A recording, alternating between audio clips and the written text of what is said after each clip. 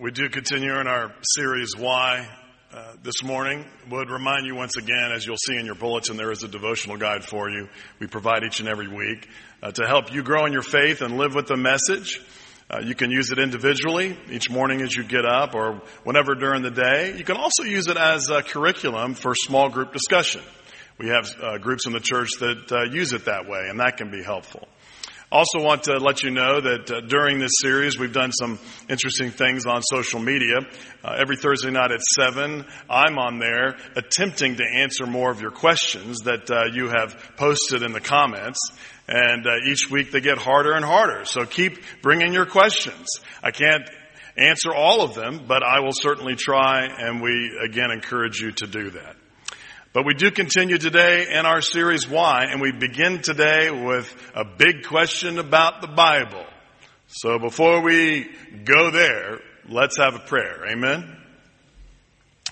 Eternal God, we do thank you for the gift of another Sunday. Oh, a glorious baptism, how precious. The music that stirs us, the way that we're involved in the community with schools. Lord, we just enjoy and appreciate the privilege, Lord, of serving you in this way. And now, Lord, you have given to me the amazing privilege and responsibility of preaching your word to these, my friends and your servants. A tall task, Lord, that I need your strength and your wisdom in order to accomplish. So, Lord, speak to me and through me in such a way that all of us do receive a word from you that will make a difference to our lives. It's in Christ's name we pray. Amen. How do we make sense of the disturbing passages in the Bible? For example, the question on the screen. If in the Old Testament we see that God seems so mean, but then some folks say in the New Testament, God seems so nice. Another way it's often put as a question is, if God is so loving, then why in the world, for example, does God in the Old Testament command people to commit murder? It's a good question. And I think whether you're an atheist, an agnostic, a Christian, or seeker, or someone who's just curious, sooner or later, whether you admit it or not, you're going to have these questions. Let's face it. The Bible is difficult to understand sometimes. It really is. And sometimes, in places, it's disturbing, to be honest. So this morning what we're going to do is we're going to address some of those unsettling passages of Scripture, and we're going to help make sense of the Bible. I remember getting a haircut one time, some time ago, and I was having a good conversation with a lady who was cutting my hair, and as you can see, it doesn't take long to cut my hair anymore. But we were having a good discussion, and the discussion got around to her asking me what I do for a living. And of course I said, I'm a preacher. She said, oh, really? And I knew something was coming. We always know that when we get that response, don't we? And so she said, well, that's interesting. And I don't want to bug you, but I just have a question. I said, okay, shoot. I mean, after all, she had the sharp scissors in her hands, you know.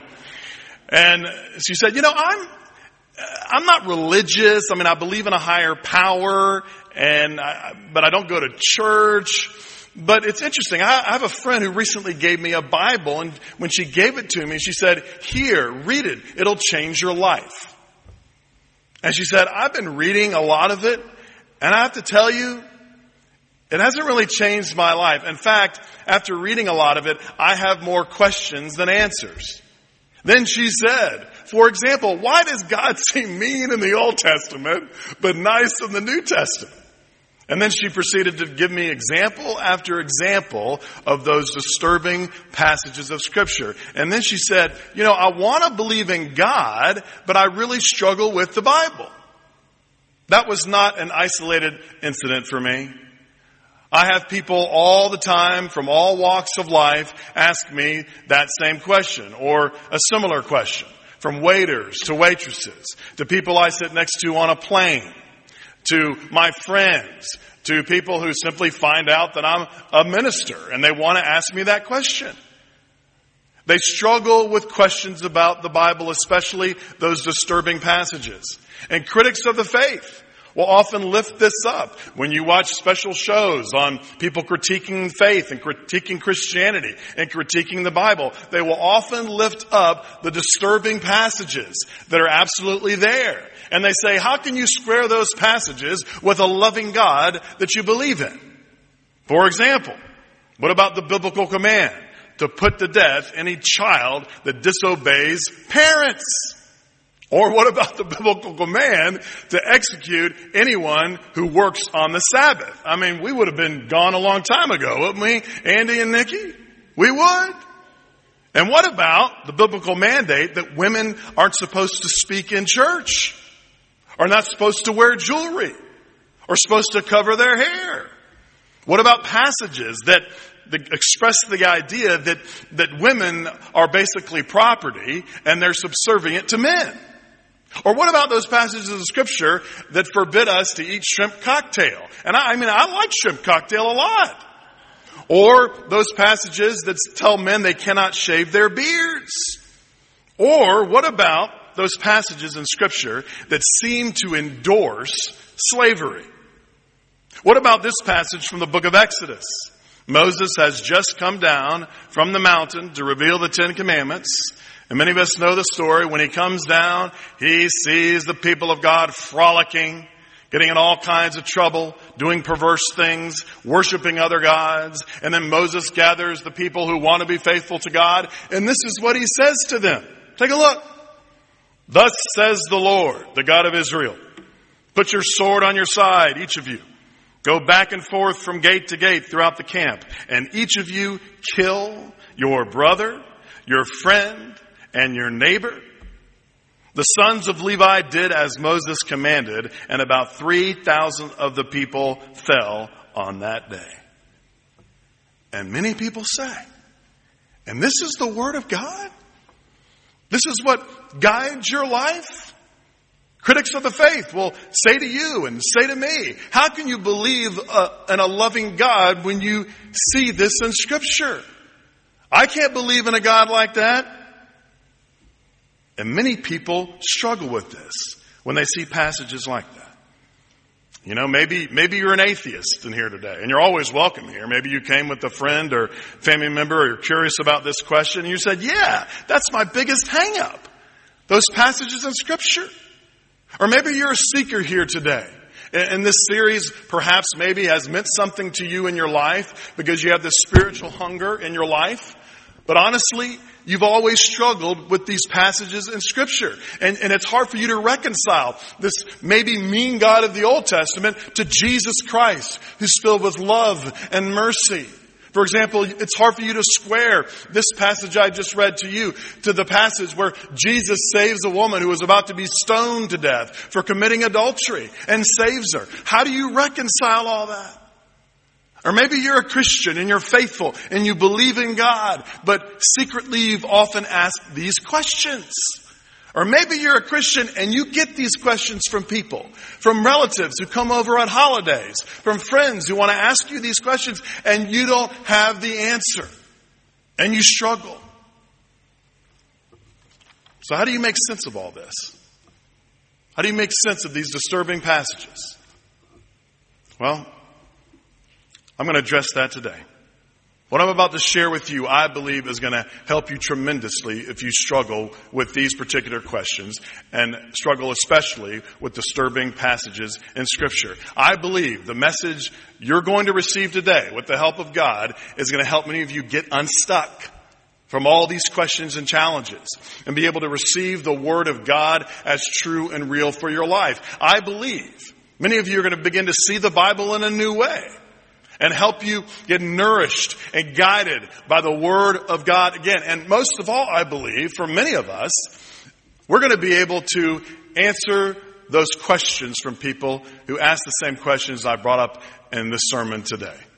Now, I know this is uncomfortable, maybe for some of you, to bring this up. And I get it.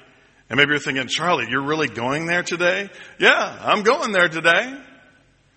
But here's the way I look at it. We believe as Christians that the Bible is the Word of God for us. It is our foundation as Christians. It's inspired. It guides our life. And so we should be able to defend it. Amen? And we should take seriously people who are curious and who are seeking, who want to know answers and to be prepared to give those answers. So let me begin by helping us get an understanding of the Old Testament versus the New Testament. That is one of the biggest issues I come across, where people will say, what happened to God? I mean, in the Old Testament, God seems so mean. But in the New Testament, God gets nice. What happened? Did God see a therapist or something? Did God lighten up or something? It's like that old story of that little girl that was confronted with the vengeful passages in the Old Testament of a vengeful God. And the person presented her with it, and she said, yeah, but that was before God became a Christian. Well, God has always been a Christian. In fact, the New Testament reveals, the witness of the New Testament reveals that God has always been like Jesus, and Jesus has always been like God. In the first chapter of John, the Gospel of John, what does it say? In the beginning was the Word, and the Word was with God, and the Word was God. In the beginning was the Word. What's the Word? It is the essence and personality of God that was made flesh in Jesus Christ. So since the very beginning, God has always been like Jesus, and Jesus has always been like God. That has not changed. Look at it this way. This may help some of you. In the Old Testament, there are about 23,000 verses of Scripture. Okay? And it's only about 200 verses of Scripture in the Old Testament that are disturbing, that are unsettling. So if you do the math, what is that? That is 22,800 verses in the Old Testament that speaks of God's love and mercy and kindness and grace. Let's get some perspective. It's not God who has changed. It's our understanding of God that has changed. And I'll get into that later. Some of you may be thinking, well, Charlie, what about those 200 verses of Scripture? We're supposed to believe in the whole counsel of God, right? Every word that's in Scripture we're supposed to believe. How do we make sense of all this? Well, what I'm about to share with you, I think is going to help many of us today. I want you to listen closely, because I believe this is going to be a game changer for many of you who struggle with this question today. And here it is. What's very interesting in Scripture is people have this notion of the inspiration of Scripture, right? And to understand all of this today, we have to understand how the Bible is inspired. That's the question. How is the Bible inspired? Because many folks have this notion that the writers of Scripture were put into a trance by God. And they kind of passed out, but they had a PhD for a few hours. And then they woke up with this document that they had written, like they had been abducted by aliens and came back. That's not what it means. Most mainline Christians believe in what is known as dynamic inspiration. Can you say that with me? Dynamic inspiration. And this is key. Dynamic inspiration is the view that states that all the ideas and thoughts in Scripture are inspired by God. But God inspired the writers of Scripture within their own humanity. God inspired the writers of Scripture to use their own ideas and their own frame of reference to convey those thoughts. So in other words, the words of the Bible, well, they were inspired and they moved the writers. And those writers wrote in light of their own context, within their own limited understanding of science, within their own limited understanding of the world and how it works. God's divinity moved within their humanity and through their humanity. But what's also interesting is it shows the dynamic quality of the Scriptures, of the Bible. And this is important. That means that the words of Scripture aren't words, dictated words stuck in the past, but rather they are timeless words that continue to inspire us today and nurture us today and feed us today. You see, folks, the Bible is living and active. It continues to move us. In fact, the Bible says this about itself. All Scripture, in 2 Timothy it says, is inspired by God and is useful for teaching, for reproof, for correction, and for training in righteousness, so that everyone who belongs to God may be proficient, equipped for every good work. What's the word inspired in that text mean? It means God breathed. God did not coerce the writers of Scripture. God breathed on them and moved them within their own humanity. This means the Bible is living and active. In fact, this is what Hebrews says about it. For the Word of God is living and active, look at this, and sharper than any two-edged sword, and piercing as far as the division of soul and spirit, of both joints and marrow, and able to judge the thoughts and intentions of the heart. But one thing we have to know, and hear this, this is important. In order for the Bible to inspire us and to lead us, we must bring one thing to the reading of it: the Holy Spirit. It is the Holy Spirit that guides us and directs us as we read and interpret Scripture. That's why giving a Bible to an atheist is not necessarily going to change them. Because the Spirit is required for the Word of God to be living and active as we read it. But you might be saying, well, Charlie, would you get on with it? What about these disturbing passages of Scripture? I'm getting there. What comes out of dynamic inspiration is a thought. A key thought. A key truth, I believe, that's going to help you with this, and it is this: progressive revelation. Can you say that? Progressive revelation. And here is that simple thought. Progressive revelation means this: that the Bible shows a gradual understanding and knowledge of who God is. From Genesis to Revelation, we see a gradual, clear picture of Almighty God. The Bible shows that the writers of Scripture grew in their understanding of God. You see the nuance there? That just makes sense. For example, say I went to Amber and, I said, Amber, I want to learn to play the violin. And she did beautiful, by the way, didn't she? I want to learn how to play the violin. Never played it, Amber. I'm going to play the violin. What would Amber do? Would she give me a difficult classical piece like she just did so beautifully? Say, here, play this. Practice it this week. I want you to play in worship next Sunday. Huh? No way. First, Amber would have to teach me how to hold the darn thing. And my posture, back to the basics. I wouldn't be prepared to play the violin like she does. And it's the same way with our understanding of Almighty God. When we come to the faith, we don't begin with a perfect understanding of Almighty God. Through our lifetime, we grow in our knowledge and understanding of Almighty God. And the Scriptures reveal that. The Scripture's testimony revealed that folks, the writers, grew in their understanding and knowledge of God. I mean, it's a testimony. For example, the Bible begins with Abraham's parents, who, believe it or not, were polytheists. They believed in many gods. But then, listen, God came along and spoke to Abraham and said, Abraham, there is only one God. I am the only God. I am Alpha and Omega, the beginning and the end. You tell folks that. And God made Abraham the father of all nations. But then Moses appeared. As we read through Scripture, Moses appeared. And here's Moses. And he presents the 10 Commandments. And he says to the people of God, listen, you need to get your act together. If you're serious about following God, you need to follow these boundaries and rules. You need to do that.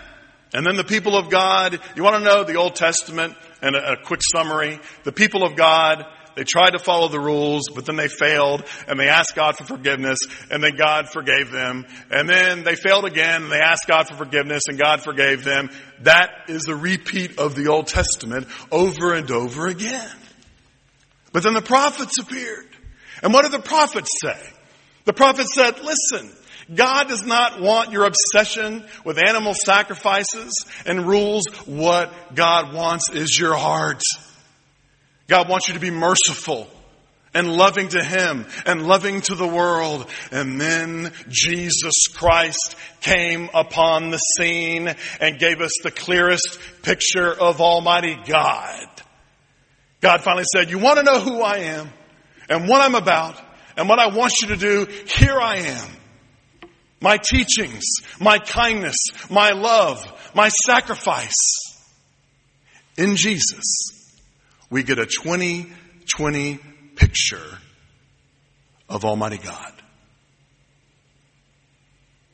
It made its climax, it made its fruition in Jesus. So here's the key. You ready for this?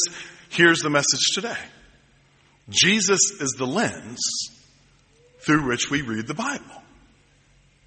Jesus is the lens through which we read the Bible. We read the Bible in light of God's revelation to us in Jesus Christ. And once we know that, once we look at Scripture and interpret Scripture through that lens, we can make sense of all of it. For example, you may be thinking of those passages in Scripture where God seems like a vengeful warrior. Well, think about the context. When that writer wrote about it, they lived in a primitive culture that believed that there were many gods and they were all warriors. And yet the biblical writer wanted to say that God is the ultimate warrior, basically saying that God is all powerful. But that writer would come to grow in his frame of reference when it comes to God and His power and His love. I like what the great scholar William Barclay said about all this. He says, what of the vengeful, disturbing passages in the Old Testament? What do you make of all that? What's the answer? And I love his response. He says, the answer is this. It's not God who has changed. It's our understanding of God that has changed.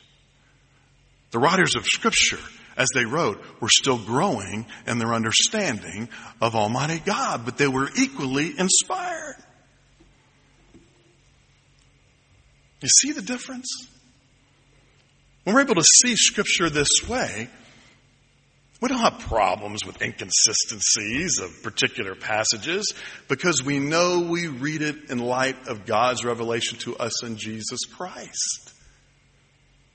You know, let me give you an example. Say sermons, for example. Now sermons, whether it's my sermon or Andy's sermons or Nikki's sermon, they're not as inspired as Scripture, okay? But I think we get inspired, right? What if you discovered one day that I had some inconsistencies in my sermon, that I made a mistake, that the reference was wrong, something was screwed up? Would you say, well, that entire sermon doesn't mean anything? That entire sermon, I'm just going to throw it away. Well, no, I still think that it's helpful. Or look at it this way. You know, I've sometimes looked back at old sermons that I did, and I'm thinking, did I really preach those? Did people really sit through those? But see, as I look at my sermons, I understand and see how I have grown in my relationship with God. It doesn't make those old sermons uninspiring, but I see how I've grown. Or the U.S. Constitution. Think of it that way. The U.S. Constitution, we revere that document, don't we? We revere it. But we know when it was framed, it was bound by time. Slavery was alive and well. And women were considered property. And so we have learned to grow in our interpretation of that document while still revering how inspired it is. Now, the Bible is much more inspiring than the U.S. Constitution, but that's how I believe we should approach the Bible. But you know what? At the end of the day, the Bible is not to be debated. It's meant to be read. Amen? And to nourish us. I mean, when I think of the story of Abraham and Sarah, When Sarah laughed, you remember when God told Sarah that she was going to conceive a child in her old age and she laughed? Reminds me of the time when I came home that one Sunday and Brandy said, guess what, Charlie? We're pregnant in our mid-40s. I don't know. I may have cried. I think I laughed. I'm not sure. But I also think of other couples throughout my ministry who have struggled having children. But they pray and they work, and one day they find out they're pregnant, or one day they find out that the adoption came through. And then I read about King David, the greatest king of all of Israel. And I think of people who come to me and they say, Charlie, God could never use me. I've screwed up too bad. I have messed up too much. I can't offer anything to God. And then I share with them the story of King David. And if you know the story of King David, you know that many times he got in deep, deep yogurt. And yet God used him powerfully. I think about being at the bedside of people who are dying and how I share with them, the Lord is my shepherd. I shall not want. He leads us through the valley. We don't stay in the valley. It says through the valley. And I share with them, Jesus said, do not let your hearts be troubled. You believe in God, believe also in me. In my Father's house, there are many dwelling places. And then I think of little children, my son Paul, but other children who say the darndest things, don't they? And then I remember Jesus said, unless you can become like a little child, you'll never be able to enter the kingdom of heaven. I think sometimes about the values of this world. The violence that goes on, the war that goes on, even our own American culture. I think of the values, and then I remember the kingdom values are different when I remember that Jesus said, the last shall be first and the first shall be last. If you want to save your life for me, you better lose it. And then I remember the times I'm anxious. And I grab on to the words, be still and know that I am God. And then I think about the times that I screw up and I am unkind. And I'm convicted by these words. Love is patient. Love is kind. It is not envious or boastful or arrogant or rude. It does not insist on its own way. It believes all things and hopes all things and endures all things. And then I think about the time that my dad passed away. 19 years old. Rocked my world. And I struggled. I was in the dark a lot. And it was one passage that I held on to for dear life that pulled me out of the pit. What shall separate us from the love of Christ? Will hardship or distress or persecution or famine or nakedness or peril or sword? No. I'm convinced that neither death nor life, nor angels, nor rulers, nor principalities, nor things present, nor things to come will be able to separate us from the love of God in Jesus Christ. John Wesley said, we are a people of one book, Scripture. It's inspired. That's why we push. Attend Bible studies. Attend worship as often as you can. Read Scripture, because not only do you increase in knowledge, but it'll change your life if you're inspired by the Spirit. You see, it not only speaks about us, it speaks to us. It brings us to our senses.